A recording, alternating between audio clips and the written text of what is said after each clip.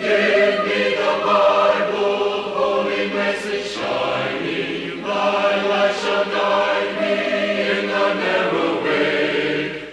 This is Getting to Know Your Bible, a program dedicated to the proclaiming of the good news of Jesus Christ. Here's Billy Lambert. It is a genuine pleasure to be with you today on Getting to Know Your Bible. We do appreciate those of you that are watching today. We may have someone watching, and this is your first time to find us on the air. And we want you to stay tuned today. We're going to be talking about a subject that comes out of the Old Testament from a passage of Scripture in the book of 1 Chronicles, seeking the Lord. I hope that you'll stay tuned. One of the greatest needs we have in our world is for people to seek the Lord with all their heart. Stay tuned as we discuss it. Now today we continue to offer the free Bible correspondence course. You may not be aware of that. In order that you might know more about the course and how you can receive it, let's pause for just a moment. To help you in your study of the Bible, we want to send you this Bible correspondence course. This course is non-denominational. It's based on the Bible. It's conducted by mail, and it's free. To receive this course, write to Getting to Know Your Bible, P.O. Box 314, Summerdale, Alabama 36580, or call toll-free 1-877-711-5214. Give me the Bible, holy message shining. King David had wanted to build a permanent house for the Lord that would replace the tabernacle, which was a movable tent, and he had it in his mind to build the temple. But God would not let David build the temple because he was a man of war. But eventually God did allow David's son Solomon to build the temple. And David approached Solomon about this, and he encouraged he and the people to build the temple, to work together in doing that. And this is what he said in the 19th verse of 1 Chronicles chapter 22. Now I want you to listen to it. Now set your heart and your soul to seek the Lord your God. Therefore arise and build the sanctuary of the Lord, to bring the ark of the covenant of the Lord and the holy articles of God into the house that is to be built for the name of the Lord. David was a man of devotion, and his devotion was a very intense devotion, and he had a hallowed fire that burned in his soul for God, and he feared God. Fear of God was in his family. His son Solomon said that the whole duty of man is to fear God and to keep His commandments. And David longed for the courts of God's house. Over in the 122nd Psalm, he said, I was glad when they said unto me, let's go unto the house of the Lord. Now, David wanted to build that temple, but now he's urging Solomon and the people to do it, and he gives them some advice that is good advice for us even today in the Christian age. Now, set your heart and your soul to seek the Lord your God. And I want us to think about that statement today and seeking the Lord. First of all, I want to ask the question, what is included in seeking God? First of all, detachment from God is implied in that statement. It is implied that the people maybe had not been seeking the Lord. And they did not. There's some people that do not feel an attachment with God, and they are not seeking Him. Well, it almost seems useless to say that the person doesn't believe in God's not seeking Him, and that's true. Psalms 14 and verse 1 says, the fool has said in his heart, there is no God. A person would have to be morally and spiritually senseless to make that declaration. Sometimes there are people who claim to believe in God, but they drift away from Him. Isaiah chapter 1, Isaiah talked about the people of his time and how they had broken the heart of God, and he said, "Ah, sinful nation, a people laden with iniquity, a seed of evildoers, children that are corrupters. They were children that were corrupt. And he says, you have provoked the Holy One of Israel to anger. You've gone away backward. They had become backslidden in heart and in life. They needed to seek the Lord.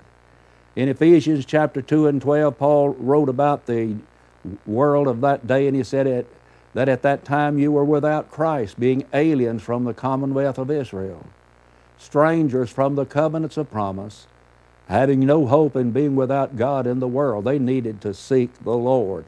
Then in Romans, the first chapter, verse 19, beginning, Paul wrote, that which may be known of God hath been manifest unto them, because he has showed it unto them.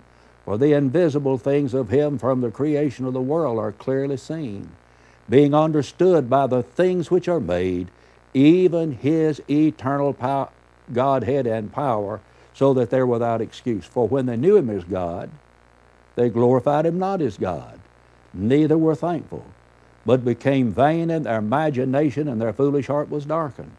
Here he's talking about people who knew about God. They could even look at the heavens, and because the heavens declare the glory of God, and the firmament shows his handiwork, that which may be known of God has been revealed to them, he said. And so as a result of that, they were without an excuse for not seeking the Lord. But these people that he's writing about here in Romans chapter 1 indeed were in need of seeking the Lord. In Romans, the 3rd chapter, in verse 18, he talked about the people of that day, and he said there's no fear of God before their eyes. And about the most charitable thing that I could say about some folk in our world today, there's no fear of God before their eyes. You see, we need to seek the Lord because people have become detached from God. They've turned from God. They have denied God. And then there are some that never seek the Lord. They never reflect upon him. They have no thought of God in their heart. Psalms chapter 10 and in verse number 4. They never meditate on his word. We need to be people who meditate on his word, and when we seek him, we will. Blessed is the man that walketh not in the counsel of the ungodly, nor standeth in the way of the sinner, nor sitteth in the seat of the scornful, but his delight is in the law of the Lord, and in his law does he meditate day and night. See, when we seek God, we meditate on his law day and night. And we also pray, but some never pray. Some never meditate on his word. Some never think about God. They never reflect on him. You see, we need to seek the Lord. Set your heart and your soul to seek the Lord. But what is there about God that we should seek? Can you think of at least one thing about him that we ought to seek? First of all, we ought to seek the knowledge of his character. Have you ever stopped and thought about how great God really is? Thought about his greatness? There's a song that we often sing in a worship service, and I don't know that I've ever worshiped with a congregation anywhere, that I've ever preached, but this song was not sung somewhere during the week. How great thou art. And God is great. How can you talk about the greatness of God? He is a great God. He is great, and the Bible declares him to be great. He is great in every respect. He is great in his knowledge. He is great in his presence. He is great in his power. So we need to reflect upon the character of God, his greatness. And then there is God's glory. There is God's power, God's dominion, God's moral perfection. We need to think upon him. But what else is there about God that we ought to seek? And why should we seek him? There is his forgiving favor. Our God is a God who's willing to forgive. Now, people sometimes are so unforgiving, hard-hearted, but not God. Even when we disappoint God, he's willing to forgive. In Isaiah 1:18, he said, Come now, let us reason together, saith the Lord. Though your sins be as scarlet, they shall be as white as snow. And though they be red like crimson, they shall be as wool. You see, God wants to forgive. And he wants us to make us as clean and pure as the new-driven snow. And there is his grace. Think about God's grace. That's part of God's character. Grace is God giving us what we need, not what we deserve. Grace is God doing for us what we could not do for ourselves. God's grace is His unmerited favor, favor that He bestows upon us that we did not earn, that we did not deserve. And if we are saved, it will be because of His grace. Ephesians 2 and verse 8 reads, "For by grace are you saved through faith, and that not of yourselves, it is a gift of God, not of works, lest any man should boast." Saved by grace, and the grace of God that brings salvation hath appeared unto all men. Titus chapter 2 and verse 11. Think about the grace of God. Without His grace, we could not be saved. We need to learn what we must do in response to that grace. And grace is God's favor, but what must I do in order to obtain that favor? I must seek Him with all of my heart. I must believe in Him, believe in His Son. I must repent of my sins, confess my faith in His blessed Son, and I must be immersed into Christ for the remission of my sins, immersed in water, baptized in water for the remission of my sins, because that's where my sins are washed away. Rise and be baptized, wash away thy sins, calling on the name of the Lord. And then another thing that we should seek is His constant blessings. Have you ever thought about the fact that God is continually, constantly blessing us? Listen to Hebrews chapter 11 and verse number 6. But without faith, it is impossible to please Him. For he that comes to God must believe that He is, that is, that He exists, and that He is a rewarder of all of them that diligently do what? Seek Him. You see, God rewards those who seek Him. They're the constant blessings and of God Almighty when we seek Him, and when we set our heart and we set our soul to seek the Lord. But how should we seek God? I think maybe there's some folk that are just sort of half-hearted seekers. If you were to ask, do you believe in God? Well, yes, I suppose so. But are they doing what David was told Solomon to do in this passage?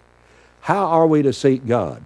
Well, first of all, we learn from that passage that we seek God with all of our heart, and we seek Him with all of our soul. Notice it again. Now set your heart and your soul to seek the Lord your God. Heart and soul. We're to seek Him with our heart. And it's not always easy to seek God with our heart. And let me tell you one of the reasons that's the case. Sometimes there's so much opposition that it's hard to set our heart to seek the Lord with all of our heart. It's just a difficult thing to do sometimes because of the opposition that we have.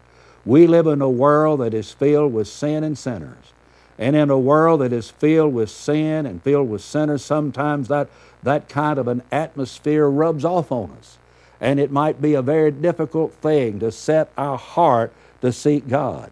And then another reason sometimes it's a difficult thing for some to set their heart on God and to seek God with all of their heart and all their soul because of the sacrifices that are involved. If you're not willing to pay the price for being a disciple of the Lord Jesus Christ, you're none of His. Listen to Jesus in Luke, the 14th chapter and verse 33. Whosoever he be of you that forsaketh not all that he hath, cannot be my disciple. Cannot be my disciple. Who cannot be His disciple? The person who's not willing to pay the price. In Matthew 16 and 24, Jesus said, if any man will come after me, let him deny himself, take up his cross, and follow me. You can't set your heart on the Lord unless you're willing to pay the price. And sometimes it is a hard price to pay. The Lord never promised us a rose garden. He never promised us a bed of ease. You see, sometimes a sacrifice must be made to serve the Lord. And we're to present our bodies as living sacrifices. Romans chapter 12 and verse 1. And then our body is a living sacrifice compared to the dead sacrifices under the Old Testament law.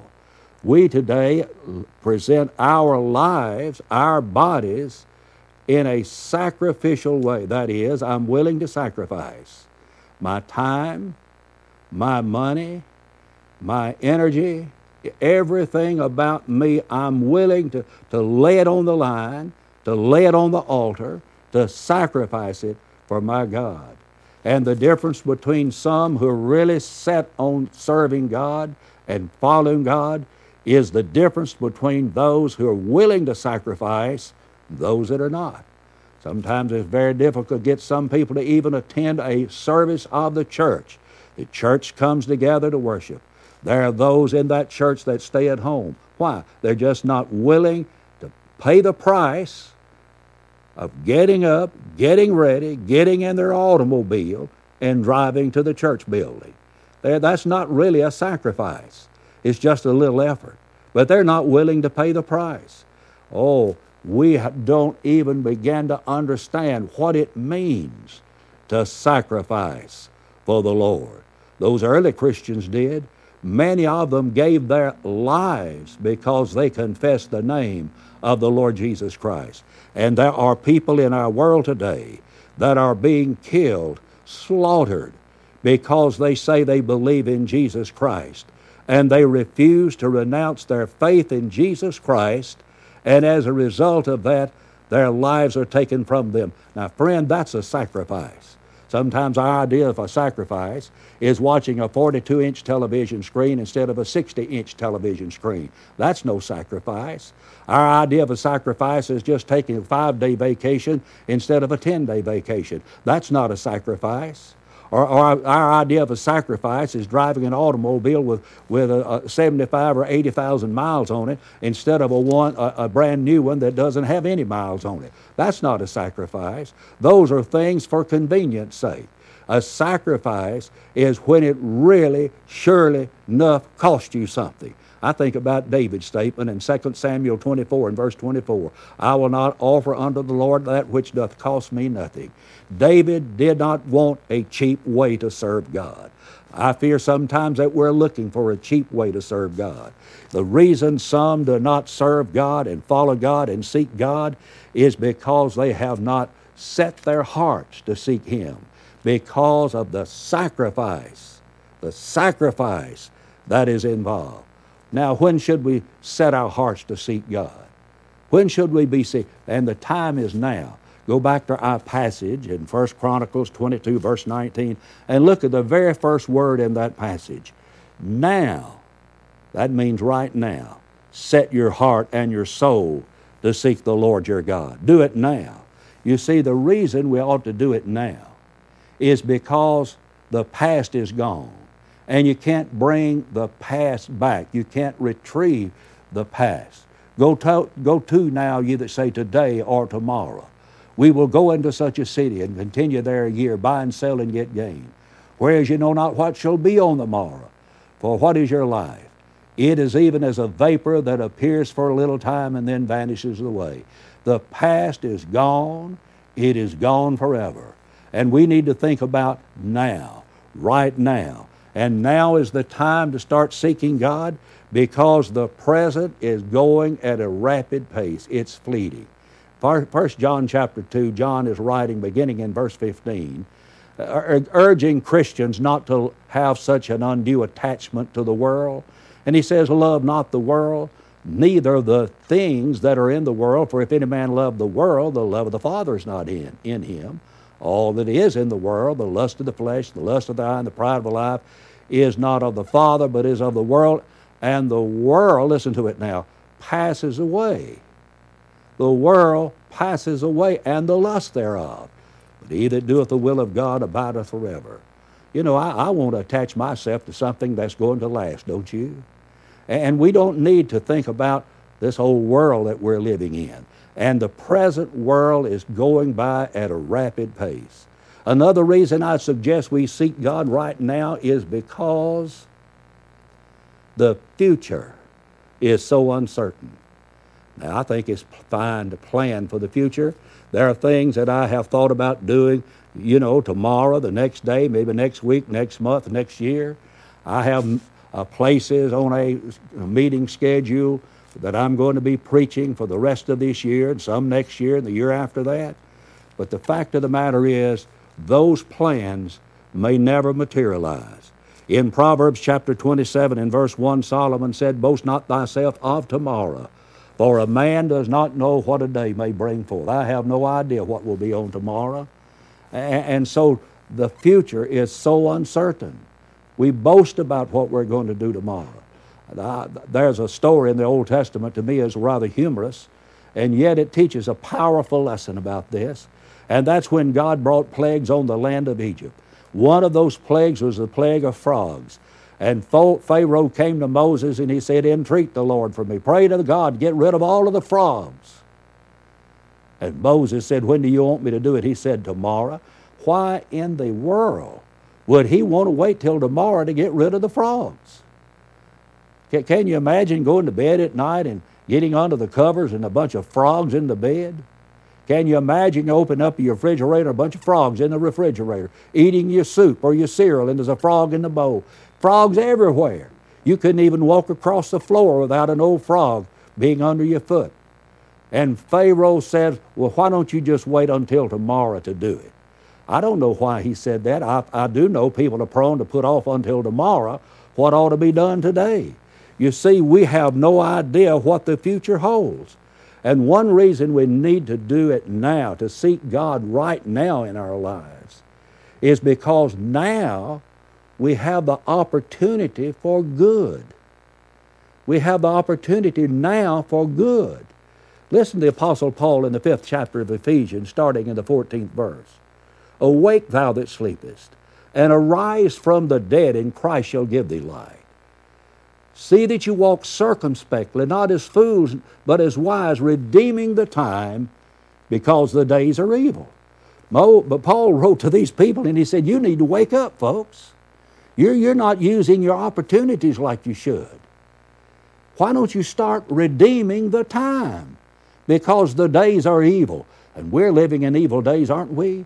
And that's the reason now, right now, is the time for us to start serving and seeking God Almighty.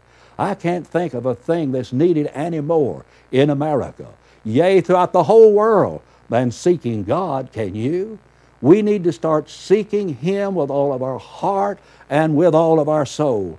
And another reason that I want to suggest that we do it now, as David suggested to Solomon, now set your heart and your soul to seek the Lord your God. Do it now, because there is at no time that the gospel will be more powerful and effective in your life than right now. You say, "Well, Brother Lambert, I've been hearing you preach a long time now, and I've been watching you for years, and I've heard what you've said, and I really believe that what you're teaching from the Bible is true. I believe Jesus is the Son of God, and I know that we ought to repent of our sins, and I know that the Bible teaches that baptism is for the remission of sins, and that baptism washes away sins, and that we're baptized in order to be saved, because that's what Jesus said, and that's what the Apostle Peter wrote in 1 Peter 3:21. And some of these days, Brother Lambert, I'm going to call or write to you and tell you that I'm about ready to be baptized. My friend, the gospel will never be any more powerful and effective in your life than it is right now. The gospel is God's power to save us from our sins, Romans 1:16. It is the power to forgive us and cleanse us and to wash us of our sins. We just need to obey the gospel. It's important to obey it. In 2 Thessalonians, the 1st chapter, beginning in verse number 7, Paul said, to you that are troubled, rest with us, when the Lord Jesus shall be revealed from heaven with His mighty angels in flaming fire, taking vengeance on them who know not God and obey not the gospel of our Lord Jesus Christ, who shall be punished with everlasting destruction from the presence of the Lord and from the glory of His power. Let me ask you a question. What does that really mean? What did Paul mean in verses 7, 8, and 9 of 2 Thessalonians chapter 1? when he said Jesus would come again, and that Jesus would take vengeance on those, number one, who don't know God, who deny God, and those who do not obey the gospel. And that those who do not know God and those who do not obey the gospel will be punished with everlasting destruction. What does that really mean? Does it not sound to you like that it's important, imperative that we obey the gospel? One day you and I are going to stand before God in the judgment, and we're going to have to answer for some things. How are you going to answer when it comes to the gospel? Will you have obeyed the gospel? To obey the gospel, you believe on Jesus. You repent of your sins, you confess faith in Christ, you're baptized. Because Jesus said, he that believeth and is baptized shall be saved. Have you done that? If not, why not? You see, now is the time for you to act. There's urgency in seeking. He said, now set your heart and your soul to seek the Lord your God. It is urgent that we seek God because he is God, because of who he is. And it is urgent that we seek him because seeking God is indispensable to our happiness now and forevermore. And seeking God is essential to our salvation. That's why Isaiah 55 and verse 6 says, seek the Lord while he may be found, call upon him while he is near. There may be a time you can't seek him. You can't find him, even though you may search. Now is the time to set your heart to seek and to serve God Almighty. I want to thank you for watching today, and may I give you a personal invitation to visit the Church of Christ in your community. And until we meet again, may the Lord bless you and keep you, is my prayer. We want to help you as much as possible in your search for a personal relationship with God. You can now easily access our free Bible correspondence course online at gettingtoknowyourbible.org. If there's any way we can help you grow closer to God, please email us at knowyourbible@golftel.com or call us anytime at 1-877-711-5214. Give me the Bible, star of gladness gleaming, to cheer the wanderer, lone and tempest tossed. No storm can hide that radiance peaceful beaming, since Jesus came to seek and save the lost. Give me the Bible, holy message shining bright. Getting to Know Your Bible has been presented by Churches of Christ. If you have a question about the church, or if you would like the location of a Church of Christ near you, or to receive the free Bible course, write to Getting to Know Your Bible, P.O. Box 314, Summerdale, Alabama 36580. Or call 1-877-711-5214. Join us next time for Getting to Know Your Bible.